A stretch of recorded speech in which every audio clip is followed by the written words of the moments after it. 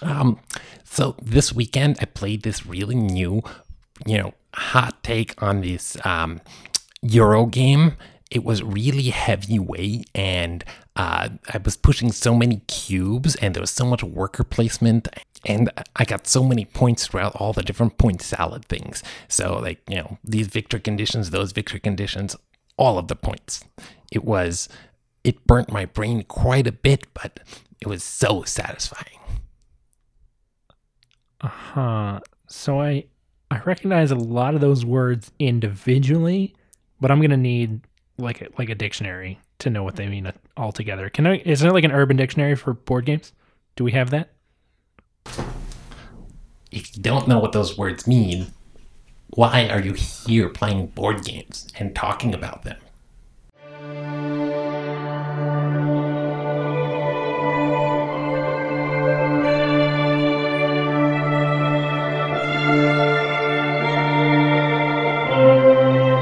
Hello and welcome to Dragon's Demise, the podcast about what happens on, around, and behind the tabletop.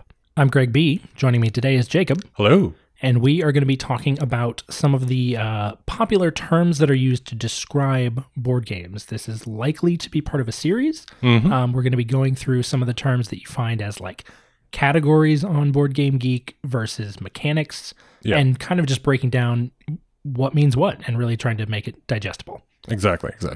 But first, what have we been playing lately, Jacob? Well, we just got finished playing a game that we're both really jazzed about, and it's taken me so long to get it to table, but I've been told by many people, and finally our friend Mino said, bring this to table, god damn it, it's a good game. Yep, in so many words. Yeah. We played Root. So Root is an asymmetrical strategy game from the makers of Vast the Crystal Cavern. Yep.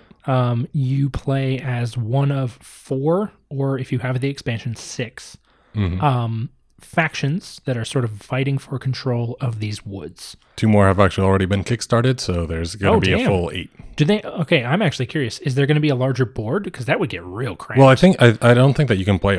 I think the game just caps at 4 players. Oh, it's just that you have more to choose more from. Variety. Okay, all right, that makes sense. So basically, each of those factions has different, not even variable player power. We've moved into completely asymmetrical gameplay with this. Yeah. So taking a lot of the lessons that they learned from Vast and bringing them into more of a high-level strategic space. Yeah. And I think that they did a really good job. They really simplified a lot of it, where it's just like, I think the fact that victory conditions here are pretty much the same in terms of, like, you win when someone gets to 30 points, or when someone completes the scenario on their chosen dominance card. Right, which can only be performed during the game. Like you claim a dominance card in the course of gameplay. Mm-hmm. So if one of them comes out, you can claim it. If it doesn't come out, if you're like playing towards one of them and it never comes out, well, it sucks. Right. And so, what this means basically is that you don't have to worry about learning what other players want to do, what they're striving towards, because that's universal. You just need to learn how they work. Exactly. Like, how do they get points? So, for example, I played the Woodland Alliance, which is the pretty much the rebel group, the guerrillas, in this woodland of like all cutthroat mice. Yeah, the really little cutthroat mice that are just scrambling all over the place and like holding people hostage and getting support from everyone. And I get victory points through gaining support. And honestly, that's pretty much my victory point mechanic: gain support and or build the certain items, because items also can give you victory points. Right. And that's it. So, like, if you want to fuck me up, you want to prevent me from building support. Right. Meanwhile, I was playing the Eerie, is it Dynasty? Kingdom? Dynasty, I think. The Eerie Dynasty. And my victory condition was that I wanted to get buildings out and maintain them out. So I basically wanted to control territory, but I had a whole series of mechanics that were making it very difficult for me to do that. Yeah. It was getting progressively harder until the point where I was just going to be completely unable to do anything, at which point I would demolish my infrastructure and reset. Yep. So sort of an ebb and flow that accompanied that, which was vastly different than something that I would probably still describe as an ebb and flow for the Woodland Alliance in terms of getting warriors onto the field and then taking them off in order to turn them into officers or to create support, Yeah. but a very different type of ebb and flow. Exactly. And I think, and then the third player that we had was playing as the Marquis, and he just had a bunch of just military powers, and he got victory points by building his infrastructure. So he also did buildings, but in a different way, where his was based on wood and not really the maintenance of them. It was just putting them out, putting them out, putting them out, putting them out. And so that's what he was trying to do. And we got into some really interesting situations because you had grabbed a dominance card very close to the, like, I'd say 3 or 4 turns in, that you were literally right there to take. Yeah. And then we pretty much spent the majority of the rest of the game preventing you from getting that dominance card. Yeah. I think it did sort of fall into a trap. So for context, the default way to win, you just get to 30 points. Yep. First player to get to 30 points wins immediately. Mm-hmm. The dominance cards are the alternate victory conditions. There are 4 of them, and each of them says that you need to control a certain number of a certain type of clearings. Yeah. Which is sort of like the provinces or territories Yeah. in the game. And so you claim those during your turn, and then if you meet the conditions, it triggers at the start of your turn. So basically, even though I had claimed it and met the conditions, Jacob and our friend Harrison had 1 turn that they could disrupt me. Yeah. And they did successfully, but then the next, like, I guess probably like 4 or 5 turns Something like that. were just completely dominated by me trying to recover, usually succeeding enough to get into a position where I would win, Yeah. and then them disrupting me. So it felt a little bit like the sort of drawing aggro problem that we run into with a game like Munchkin. Yeah. Well, the thing was that also, like, there was a lot of that aggro drawn on you, but as I was combating you, I was getting points, and like Harrison, I think didn't really get that many points through beating you, and then that really drew it off of you at the end. Like, by closer to the end, like, you guys saw that I was getting really close to winning the game, and focused more on me, and that's when Harrison started giving you cards from the ability that he had and other things like that. So similar to, I think, a lot of the coin games, this is one of those things that, like, you will have fluctuating alliances. Oh, where it's absolutely. just like, Definitely shifting alliances. like, at first I was working with Harrison to just, like, let's make sure that Greg doesn't get this, like, 1 goal. And then after that, it was like, all right, well, I still don't want him to get that, but also now I'm going to win. now I'm working on it. Yeah. You, like, your ability to extract resources from us as we move through territory, not even that you control, because you never really controlled that much territory, No. but where you simply have support was just a devastating mechanic for us, because every time we would try to get somewhere to respond to something you were doing, we would have to give you the ability to do more stuff after we dealt with you. I think moving forward, I have identified a solution to that, which is just smash your bases. Yeah.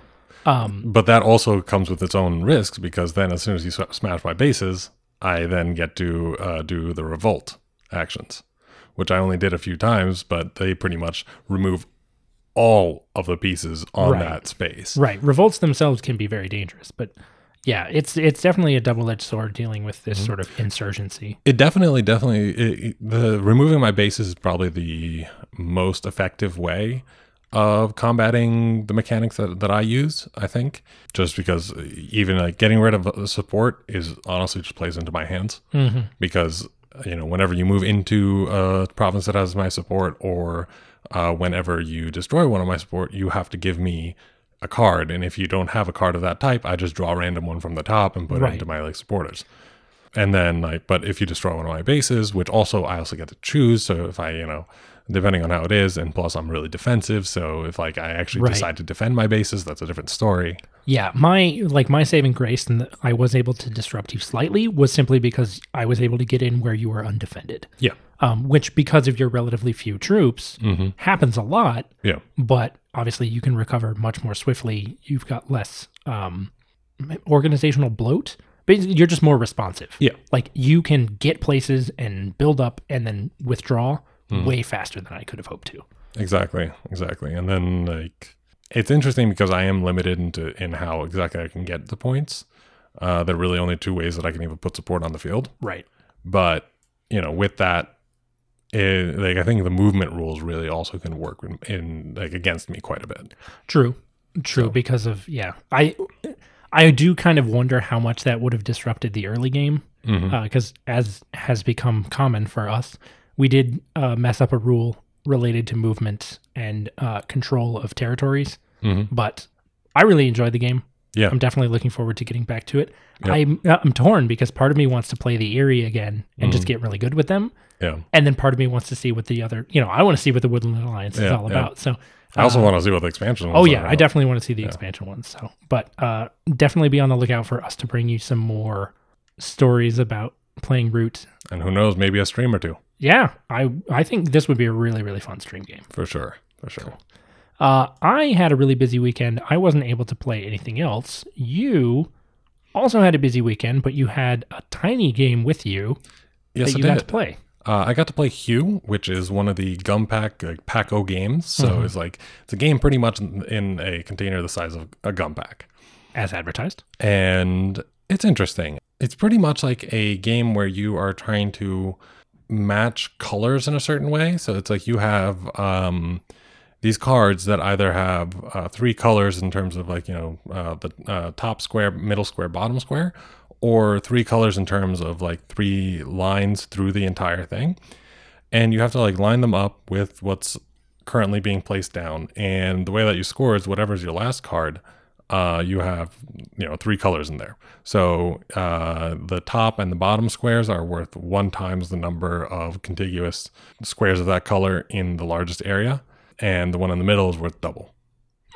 So in general, pretty simple. Like, you only have like 6 cards to start out with, and you're just placing them trying to make sure to get like whichever one you're keeping to be the highest scoring one. Right. And then when you do that, you add everything up at the very end. You have that 1 card left. It has some additional mechanics where like you can, you have 1 card that's a poison card, which has the color in the middle. If you make that contiguous to, the largest area of that color, it's worth 0 points. Oof. So, that can really screw someone over if you have the right one that you see that they're building towards. But you might also just not have the right one in the middle. Right. So, otherwise, it's a pretty interesting game. I can't say it's one of my favorites, but it doesn't have to be. It's decent enough, especially for a game that's in such a small package. Easy to just toss into your pocket, your backpack, anything like that. Though it does take up a bit of space, so once it actually like is set up, yeah, just because like it is a spatial game, so you are like putting things in different places and that kind of stuff, and you're like building this thing that like it goes up to maybe like a foot by a foot, but like it's still a little bit of space. That's some space. I mean, that's more than like an airplane. Yeah, exactly. Tray table. So I wouldn't probably recommend it for that. It's a good travel size, but as long as you have a table to pretty much play it on. Right. Well, there you go. That's what we've been playing lately.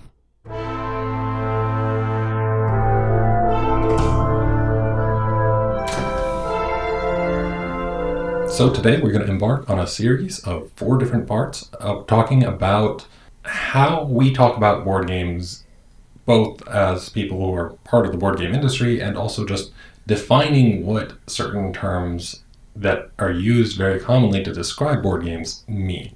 So today we're going to talk about Euro games, but we've also got games that are called party or social games that we're going to talk about, war games or Amerithrash games, as well as games that don't fit into any of these categories. Now let's talk a little bit about, Euro games and what we consider to be Euro games and honestly why we don't want to use the word anymore. Yeah, we sort of talked ourselves out of it. I mean, Euro has always been a pretty fraught term. Yeah. I think lots of inconsistencies about how it's defined, lots of sort of miscommunications about what it is or isn't. So this is basically our attempt to suss out what we think that means. Yeah, and I think that a little bit of context could be interesting here where I think Euro in general came from like German-style board games. Yeah. Which is the kind of board games that really emerged in Germany after World War II, which focused a lot less on conflict and a lot more on victory points and other things like that, which translates a lot into what our thoughts on Euros are. It also started moving away from player elimination. So I think these things are like the history of why people use the term Euro game but it really has evolved a lot since then. So it's right now a very, very nebulous term. So it took us a while to actually try to figure out like what we would consider a Euro and what the games that we've seen discussed as Euro games have in common. Right. And I think that's actually a really important observation. It's not one that I had thought of before, but this idea that Euro is sort of a legacy term that has continued to be in use in a much more saturated and much different board gaming environment in the 21st century. So, Yeah. but it is still a pretty popular term. So there's definitely still value in trying to suss out what a Euro is, what it looks like, what it plays like. All right. So I think the first thing we talk about is the things that we think that every Euro that we could think of has. There are three mechanics or three like general ideas that are present in any Euro that we could think of. Yep. So the first one of those is the action economy. And with action economy, that just means that you have a limited number of actions that you can do each turn. You can't do everything you want to do, pretty much. Yeah. And you have to select what is more important for you, what is less important, what can you do, what all that kind of stuff. And that, I think, is one of the core aspects of Euro games, where like this economy, this like scarcity of actions almost, really pushes you to have to think about like, what are your priorities? What do you want to get done in the game? And this is a lot of times said in a different way as well. This can be said by something like worker placement, action selection. These are all different ways of describing this kind of concept that are almost more specific, because worker placement, you have workers and you place them on actions, but you only have so many workers, giving you that scarcity. Action selection, again, it's the similar kind of thing. You can only select 2, 3, something like that actions in a turn out of a certain number, and therefore you have that scarcity of things that you can do. Right. In sort of a more unconventional expression of action economy, you might see something like hand management. So in a game like Terraforming Mars, you've got actions that are limited per turn. You can only play up to 2 actions per turn, but those aren't on a communal board. They're not represented by you placing a worker in anywhere. They're actually coming from your hand. So when you look at the surface level of them, they can seem to be very different. But if you really drill down on it, what's getting back to is this idea of an action economy, trying to maximize the point generating potential of your action, which brings us to the second point that we think is absolutely essential to a Euro game: victory points. How many times can we say point before it means nothing? Oh, yeah. But yeah, so this idea that victory points as the medium by which you win a game is completely essential to Euros. So in a lot of other contexts, you might have something like if you are the first to control all of the territory, you win. Or if you meet some arbitrary condition, you win. In Euro games, there's none of that. Everybody plays the game to the end. Whatever the end state might be, whatever event triggers it, everybody plays the game to the end, and then points are calculated. Yep. So you can be the one to trigger the end game, but you won't necessarily be the one to win. Triggering might even give you an advantage, but it doesn't mean you win. Exactly. And this can be done in different ways. It could be just a point track. It could be like, when someone takes the last victory point from a pool.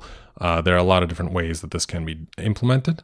But in general, like, it's the victory points. It's the fact that you are calculating these things at the end of the game, and that it is a numerical value pretty much that gives you the win.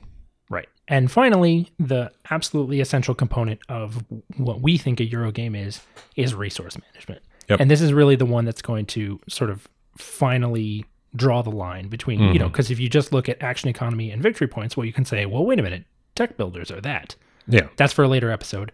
Resource management is the kicker. That's the third thing. You're working through resources to get the things done that you need. You have to pay for your actions, or you have to pay for whatever it is that's getting you your victory points. You have to find a way to manage scarce resources with scarce actions to maximize your victory points.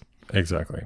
And, the resources can be very present on the board for Euro games. Like, cube pushers as a term that's thrown out around sometimes about Euro games, where it's just like you're taking cubes from here and here and putting them somewhere else to like get the different things and all that kind of stuff, pay for things, getting different resources through the different actions. In general, the resources power your strategy.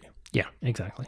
And I think that brings us into some of the other things that many Euros have, but I don't think are necessary for Euros. So it's like that you can definitely find some Euro games that don't have these things. And the first one is specialization. In most Euro games, you are pretty much trying to build a strategy where you have a goal in mind and you're trying to get there, and you're trying to tailor the different things that you can change about the way that you are working in order to get to that point. So this could mean by acquiring different things to put in your area that give you bonuses for taking certain actions, or getting certain actions that you need from a deck, or working on getting different kinds of advantages when doing certain actions in order to do what you want to do.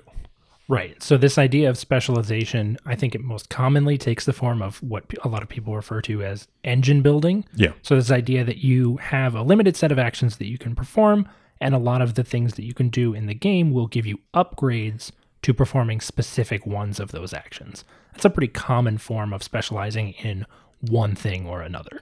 Yeah. But you do also see specialization come in perhaps a different format. I'm thinking with a game like Whistle Stop, which we've described as a Euro, where you might look at specialization as saying, I'm going to use this medium of the board to build myself a path that I'm really dedicated to following. Or I'm going to focus on stocks and not really care about getting my trains to the very end to get the end game victory points. Right. You're not increasing your capability with any of those things. You're just choosing to focus on it. Yeah, exactly. And that really leads into the fact that most Euro games, especially if they're well done, have... Ooh, judgment call. I mean, isn't that one of the things that we call out on No Game is Perfect whenever they don't have multiple paths to victory? Touche. So I think Euro games, if they're well done, have multiple paths to victory. So, you know, one person, Whistle Stop for an example, one person can work on stocks, another person can go through and just try to rush the end and get the points at the very end of the board. In Brewcrafters, you can have someone who is focusing on brewing the really, really expensive beers that take a long time to brew, but are really, really high in points, versus someone else who is, you know, brewing as many beers as they can, just like trying to build something to, like, you know, pump out as much as possible and win by a quantity. So these kinds of like different ways of winning, I think, are very iconic for Euros, and also, I mean, just exemplify the other ones, the specialization, the victory points, and they're how you win. Yeah, exactly. Having multiple ways to get at the same goal, very, very common in Euros. Not universal, though. Yep. Another thing that we see a lot, but isn't necessarily indicative of the term, is low player interaction, especially compared to other games.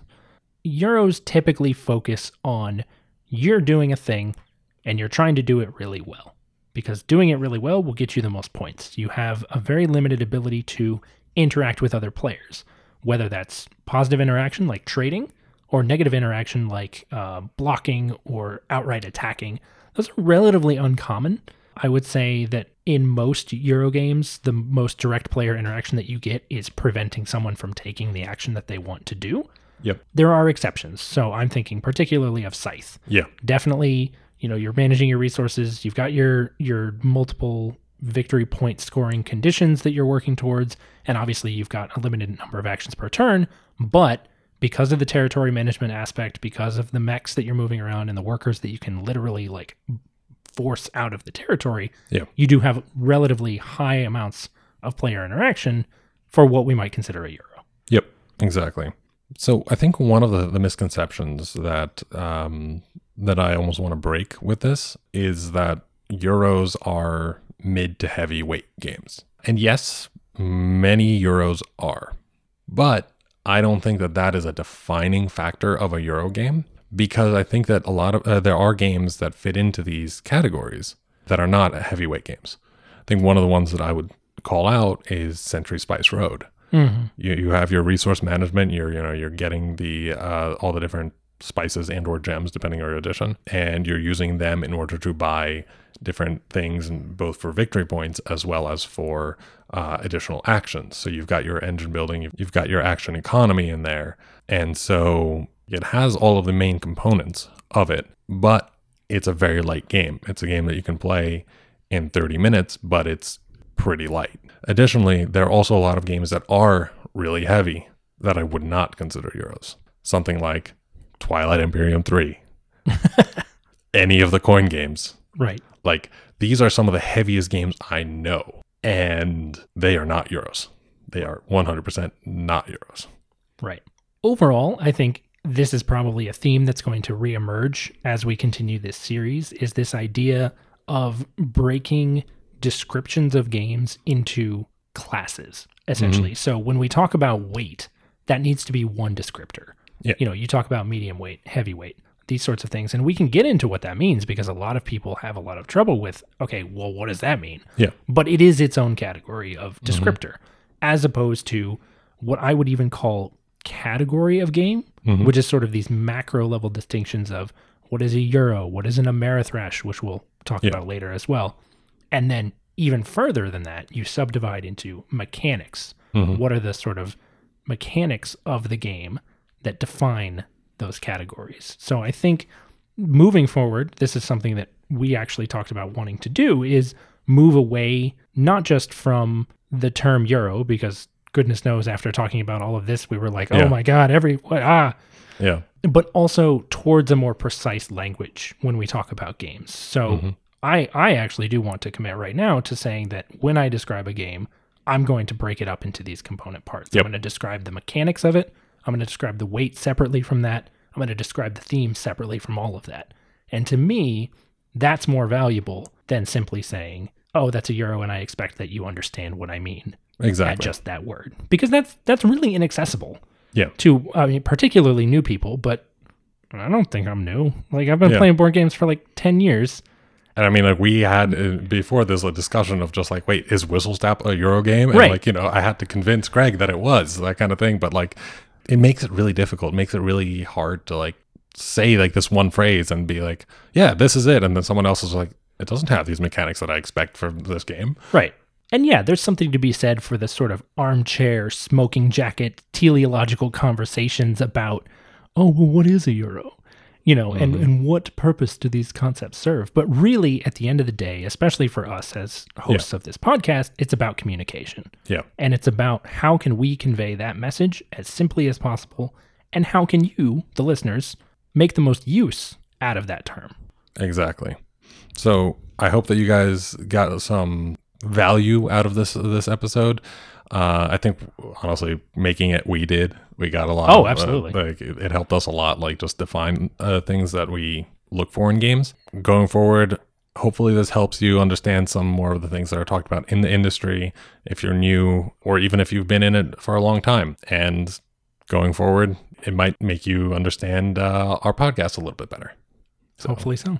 And we're going to be tackling some of the other types of games, as we mentioned at the beginning, throughout the rest of this series. So I hope you stay tuned to those that are going to be coming out in the coming months.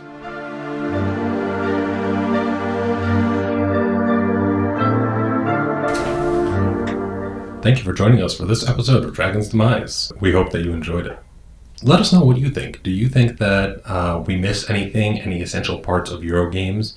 What are your definitions of a Euro game? Let us know on our Facebook page. We would love to have this discussion and talk about what our community thinks a Euro game is and whether or not that term is even useful. As always, thank you very much to our patrons and all of our supporters. Our great worms who give every month are extremely appreciated. So thank you to Hunter, Meg, Casey, Carissa, and Sam. You all are awesome. Thank you so much. Also, over on Twitch, we have our third tier backer, one of our biggest fans, Adam Krasberg. Thank you so much for all of your support. If you are interested in supporting us in that way, check out our Patreon, check out our Twitch. Otherwise, be sure to join us next week for another episode of Dragon's Demise.